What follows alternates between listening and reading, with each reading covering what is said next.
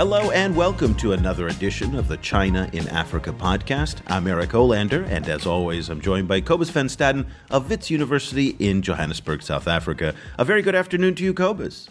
Good afternoon. And I should say congratulations, Cobus. We are just humbled, honored, a little bit freaked out that the folks over at Danwei, Danwei, if you're not familiar, is the Financial Times, the FT's China media research arm, and it goes way back. I mean, and it has just got street cred up the yin-yang in China. And they were very kind to nominate us or to award us or to name us as the Model Worker of the Year 2014 for podcasts, for China podcasts. And so, Cobus, this little thing that we do is being heard all the way over in the Middle Kingdom.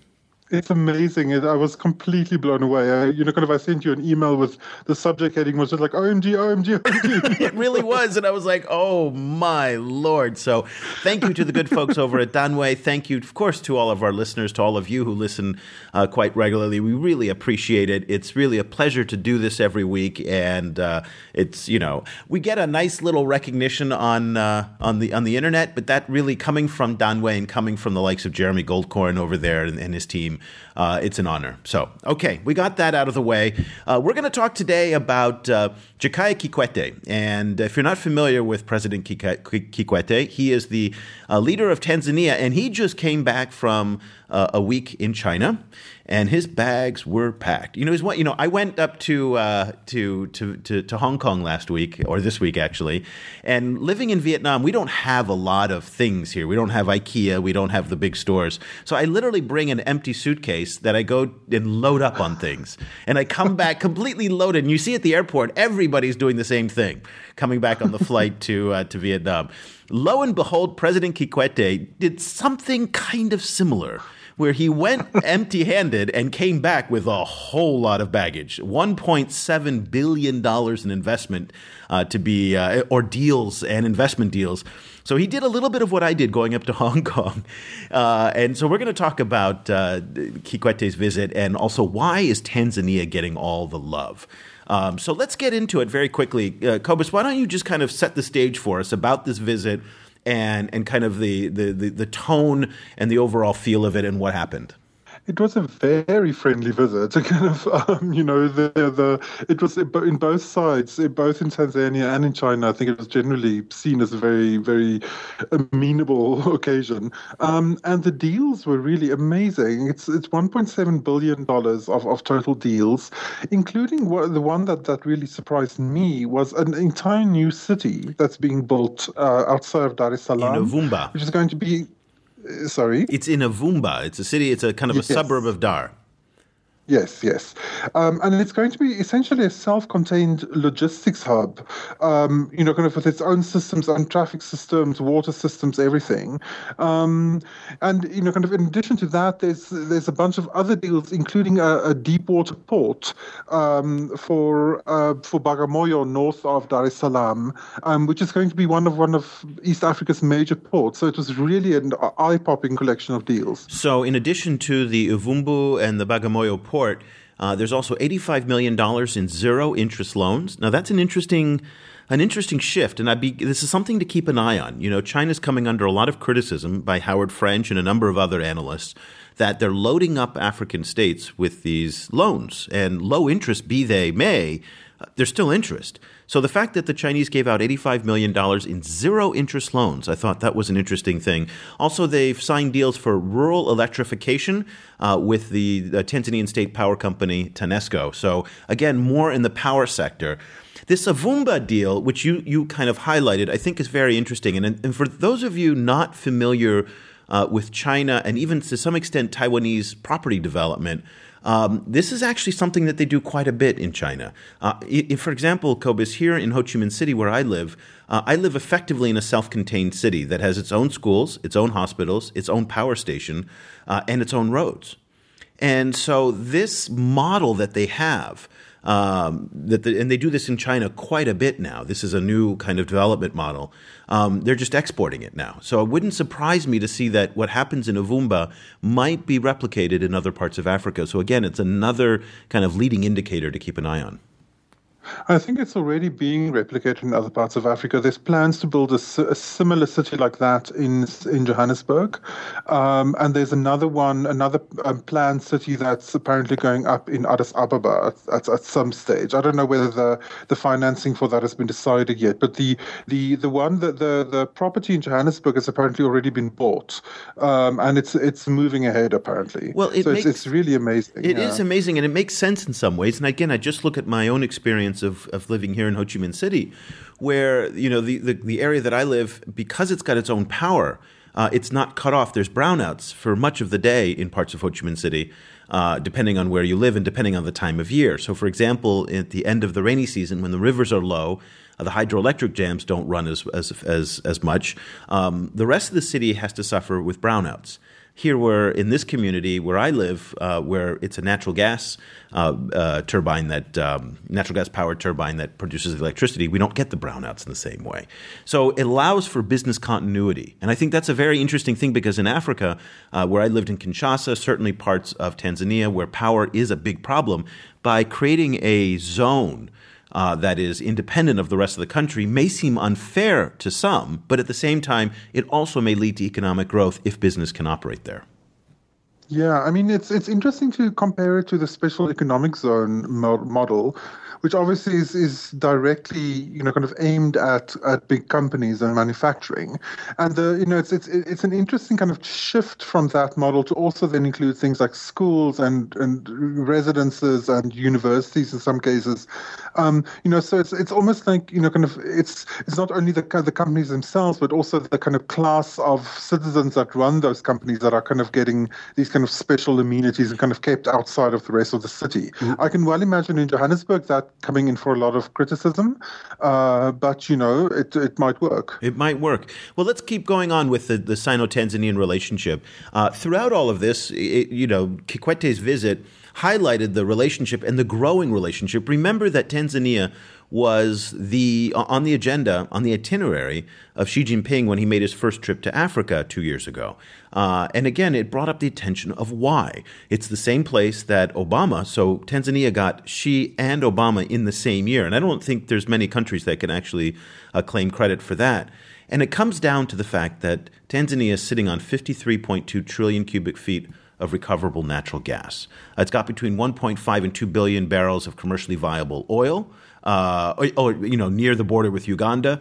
And so there's natural gas and there's oil in that space. And that is the reason why everybody thinks that Kikwete is getting such, the red carpet treatment from both Obama and Xi. Is your suspicion that the Chinese were being so generous simply because of the natural gas reserves that are there? Not simply because of the natural gas, although I think it certainly helped. I think it also has to do with the Tanzania's and East Africa's emerging position as a kind of a new general development hub. I think that's really where the economic action is going to be over the next 20 years in Africa.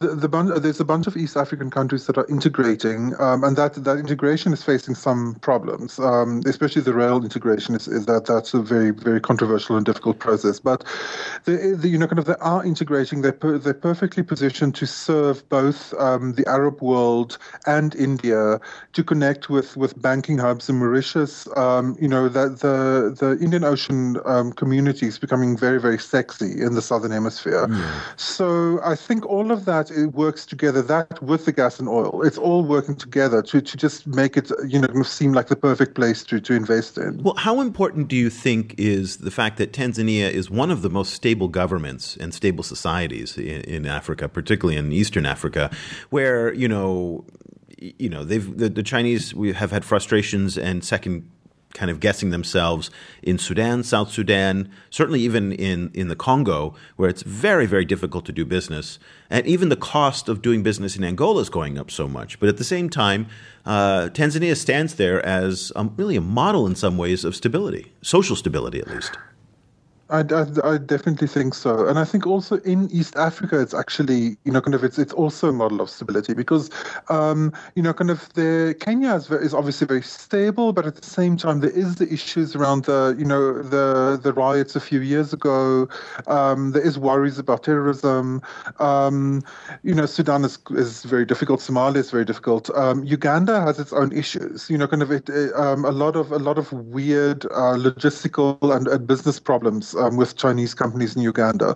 So I think in that whole area, Tanzania is both the most stable and kind of already developed and the most easy to develop further. I think kind of Mozambique is probably also coming up, but Mozambique has been so damaged by civil war for so long that there's a lot more work to be done before it really functions.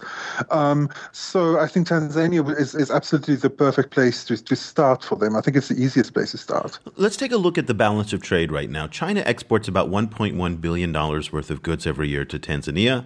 Tanzania now exports about $500 million to China. So there's a 2-to-1 difference there. Again, I keep coming back to Jacob Zuma's comments about the balance of trade not being sustainable. And clearly it's in China's favor right now. One has to think, though, that if that natural gas is extracted out of the ocean and starts being shipped off to China, that the balance of trade could shift significantly into Tanzania's favor. So I guess when you look at the macro, are you concerned right now about the imbalance, the 2-to-1 imbalance that exists now, or do you kind of see that leveling out as natural resources come out of the earth? I think it will probably level out. What I'm, kind of, it depends on how Tanzania plays it. Kind of some African countries have been more canny than others. Kind of, so for example, I think Mozambique has been an interesting example with its natural gas in the sense that its investors are kind of in a bunch of different regions. Kind of, so they're kind of playing off a bunch of regions against each other while maintaining East Asia as its main client for natural gas. So it'll be very interesting to see, the role that Chinese companies are playing in the extraction of this natural gas in Tanzania. Kind of whether they're following the same model or going for a more, kind of more focused on China kind of model. I think it's to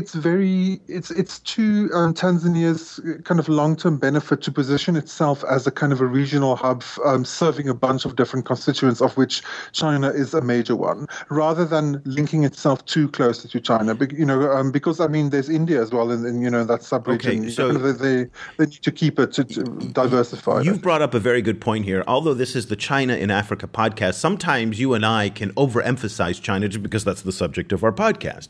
But I think you bring up a really good point here, which is that the Tanzanian government has done such a good job, and I'm not sure if it's Kikwete or it's other people in his administration, at making sure that they are not tied to the hip of China. And that's, again, they have a very close relationship with the Americans. The Indians, traditionally, that's considered a sphere of influence for the Indians. I mean, East Africa has traditionally been where there's been a large Indian population, and Tanzania has done a lot to develop relationships with the subcontinent as well. So I think it's interesting how Kikwete is probably doing a better job than almost any African leader that I've seen at laying his cards out equally across the great powers and not really looking to show that he's being partisan to one over the other. Yeah, I think so, and I think for increasingly in Africa, that's going to become a very valuable skill. Is to not even play them off against each other, but just to maintain relationships with all of them. Kind of and to position oneself in the minds of a bunch of different economic subregions. I think that's really important, especially as traditional Western powers find it harder to jump back into complete profitability. I mean, kind of the economies just they're really not getting back up, kind of very quickly anyway. Kind of, so it's really important to play, kind of both Southern Asia, East Asia, and Western Asia, I think all at the same time, I think. So last year, no, it was earlier this year, actually, the China's most sophisticated PLA Navy, that's the plan, the People's Liberation Army Navy fleet, did a tour of southern Africa. I don't think the fleet made a stop in Tanzania, But it's one of the areas that I think we're going to see more presence of the Chinese Navy as it expands to really to become a blue water fleet. And this is going to be one of the flashpoints, as you talked about, with the Indians. So India right now, especially under the Modi government, is trying to step up its challenge with the Chinese. Now, at the same time, Sino-Indian relations have advanced. Remember, these two countries have fought aggressively in the 20th century over their border. It's still a disputed border. Xi and Modi had a meeting earlier this year, where actually just about 6 weeks ago, where they started to come to some resolution of the border issues. But at the same time, the Indians are selling naval frigates now to Vietnam as a buffer against China, and also they are expanding their Indian Ocean fleet with submarines and surface warships in order to challenge the Chinese there. And I would see at the other end of the Indian Ocean that Tanzania may actually find itself being a contested player in that space as well. So that's something to look at. Speaking of Chinese foreign policy, I just spent the week in Hong Kong. And what's amazing is thinking about Sino-Tanzanian relations and thinking about Kikwete's visit to Beijing and how he was just greeted with smiles. He got Li Keqiang, the prime minister. He had dinner with Xi Jinping. He's just the red carpets rolling up and down Chang'an Avenue and on Tiananmen Square. And you think, wow, what a great, great bunch of people the Chinese are who roll out the red carpet, toast the champagne. And then in Asia, you're a Japan specialist. Try telling that to somebody in Hong Kong, in Taiwan, in Japan, how aggressive, or here in Vietnam, the Chinese are in their own backyard. And I'm not sure that people in Africa who don't follow Chinese foreign policy are really that aware that China is such a multifaceted, kind of hydra-headed, I don't want to say monster because that's the wrong way, but it's just this different personality, schizophrenic in some respects, in how it deals with different parts of the world. It's jarring to see the contrast. I was wondering whether they were taking a page from the U.S. book in that sense, kind of in the sense that the U.S. was a much harder hegemon in Latin America and in South America during much of the Cold War than it was in some other parts. Kind of there was a lot of public diplomacy and cultural diplomacy being directed towards Europe and towards kind of a lot of other allies, whereas in Latin America, the U.S. was really, kind of frequently sending in the CIA. Am I oversimplifying that? Or, do you think the Chinese might have been influenced by that, by, kind of dealing differently with your own backyard, i.e. Asia, than the rest of the world? Yeah, well, I think, first of all, all of our Chinese listeners right now recoiling with horror, shock, and disgust of your comparison to their what they consider to be, their kind of small ring of influence versus the Monroe Doctrine in the Western Hemisphere. But you do make a good point.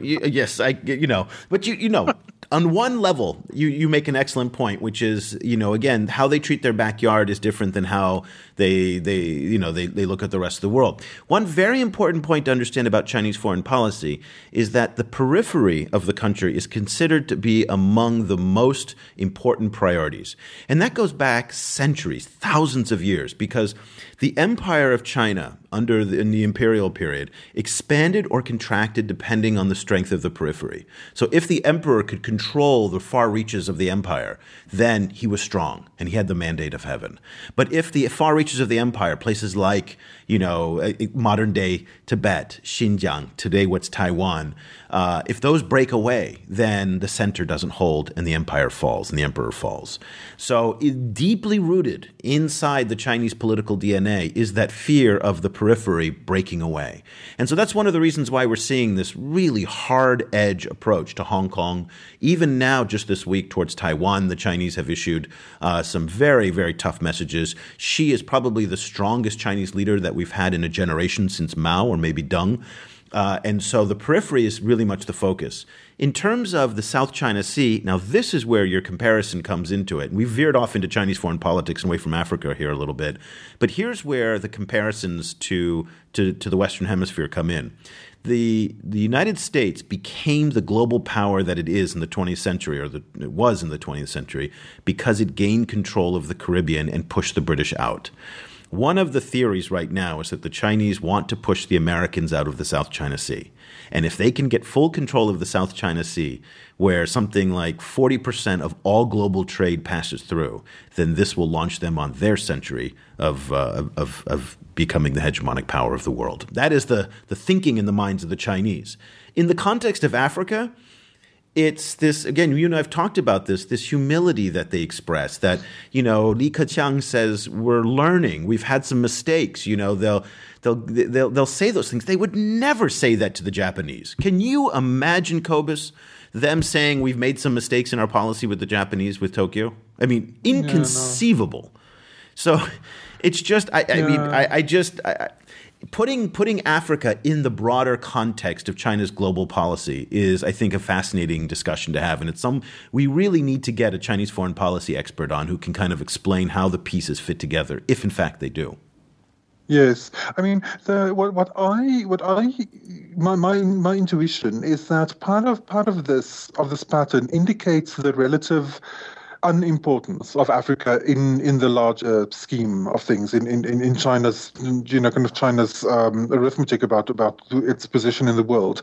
It can afford to be very, very conciliatory and to do this kind of charm offensive in Africa, because there's really nothing to lose there in a way. They're not gonna, they won't. They know, I think, that there isn't much to gain through hard power, and there's everything to gain through soft power. So that's fine. I think because essentially China doesn't have that much skin in the game in Africa, whereas in East Asia it's up against the hegemony of Japan. It's it's dealing with its own borders, so it's much more central to its own position in the world. I think that's an excellent point. Yeah. I mean, really, you've made an excellent. It's kind of a little bit like why the Chinese are so nice to Liechtenstein. I mean, the probably Sino-Liechtensteinian relationship like this is great. Probably Liechtenstein, by the way, may have more skin in the game with the Chinese than most African states, just because of its hub as a banking center where you can hide your money. Yeah. So, given the corruption problems that the Chinese have had over the years, Liechtenstein is probably more important than we think. That said, so Kikwete, he's benefiting from all of this, and he seems to be playing the game extremely well. He, in some ways, is representing a model for a new African leader who, as you pointed out rightly, is putting chips across the board. He's putting red on black, black on red, and he's really doing seems to be a very effective job at extracting concessions out of the Americans, Europeans, and Chinese more effectively than almost any other state that we've seen. Certainly, East Africa will be the beneficiary of this with, again, new electrification, new ports, new zero-interest loans, and even a new city in Avumba outside of Dar es Salaam. So, Cobus, you and I could go on for a long time about this. We will get a guest to talk about Chinese foreign policy, and this is something that we've talked to Ross Anthony of your former institution at the Center for Chinese Studies, where we want to bring more of the Chinese worldview and Chinese foreign policy view and kind of, again, back Africa into it so that people can kind of understand the bigger picture. Because to many Africans, as you pointed out, China seems like, it treats Africa as hugely important, when in fact it's really in single digits in its overall trade. It's not that important compared to the U.S., Europe, the Middle East, and certainly South Asia. So it's growing importance. It's massive. For Africa, it's massively important. But that's why we want to try and put it in context and really for both sides here. So, that'll do it for this edition of the show. Cobus, what's the best way for people to follow you and stay in touch with what we're doing over at the China Africa Project? You'll see me on our Facebook page. That is facebook.com/China Africa Project. And I'm also on Twitter at Stadenesque. That's STADENESQUE. And you can find me on Twitter as well at EOLander. That's EOLANDER. I'm tweeting the top China in Africa headlines almost every day. And if you want to follow this podcast, we really recommend that you check out the China File website. That is put on by the Asia Society in New York, and it really is one of the world's best resources for Chinese politics around the world. And they are so gracious to be able to host our podcast, along with the folks from Sinica, Jeremy Goldkorn and Kaiser Kuo. So there's a couple podcasts over there, but a lot of great writing on China. And of course, the best way to follow this podcast, just go over to iTunes, search for China Africa Project. We'll come up. You can subscribe to the podcast, download it every week. We're publishing 2 editions a week now. So we usually do one in the early part of the week on Monday or Tuesday, and then another one on Wednesday or Thursday to carry you through the weekend. So we'd love to hear from you. If you post up on Facebook if you have any questions or comments, or again, put a comment on our podcast page on iTunes. That would really help us and help other people discover the show. So we'll be back again next time with another edition of the China in Africa podcast. Thank you so much for listening.